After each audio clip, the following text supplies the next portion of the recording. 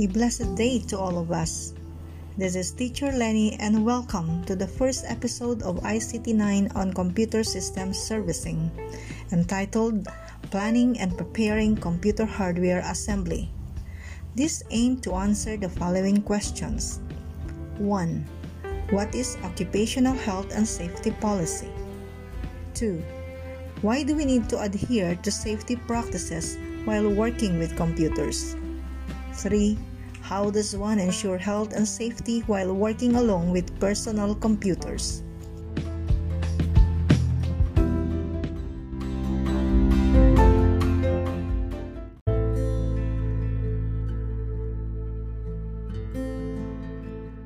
An occupational health and safety policy is a planned system that is beneficial to both the device and the person involved in computer hardware assembly.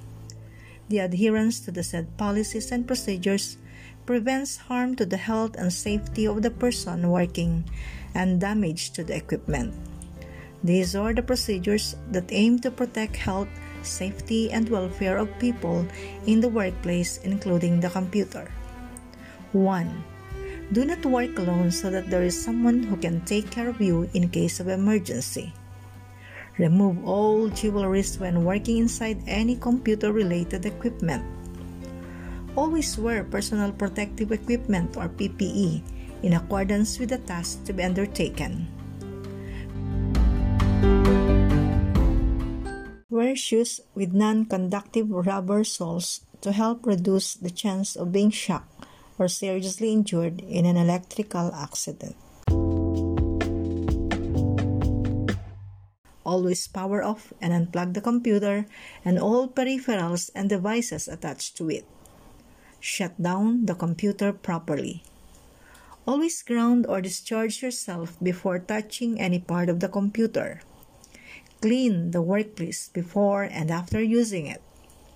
Take away any liquid near your working area to avoid electrocution.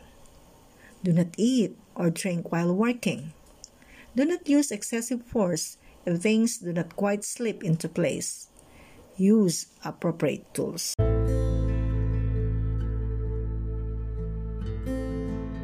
So this is it. Planning and preparing for computer hardware assembly.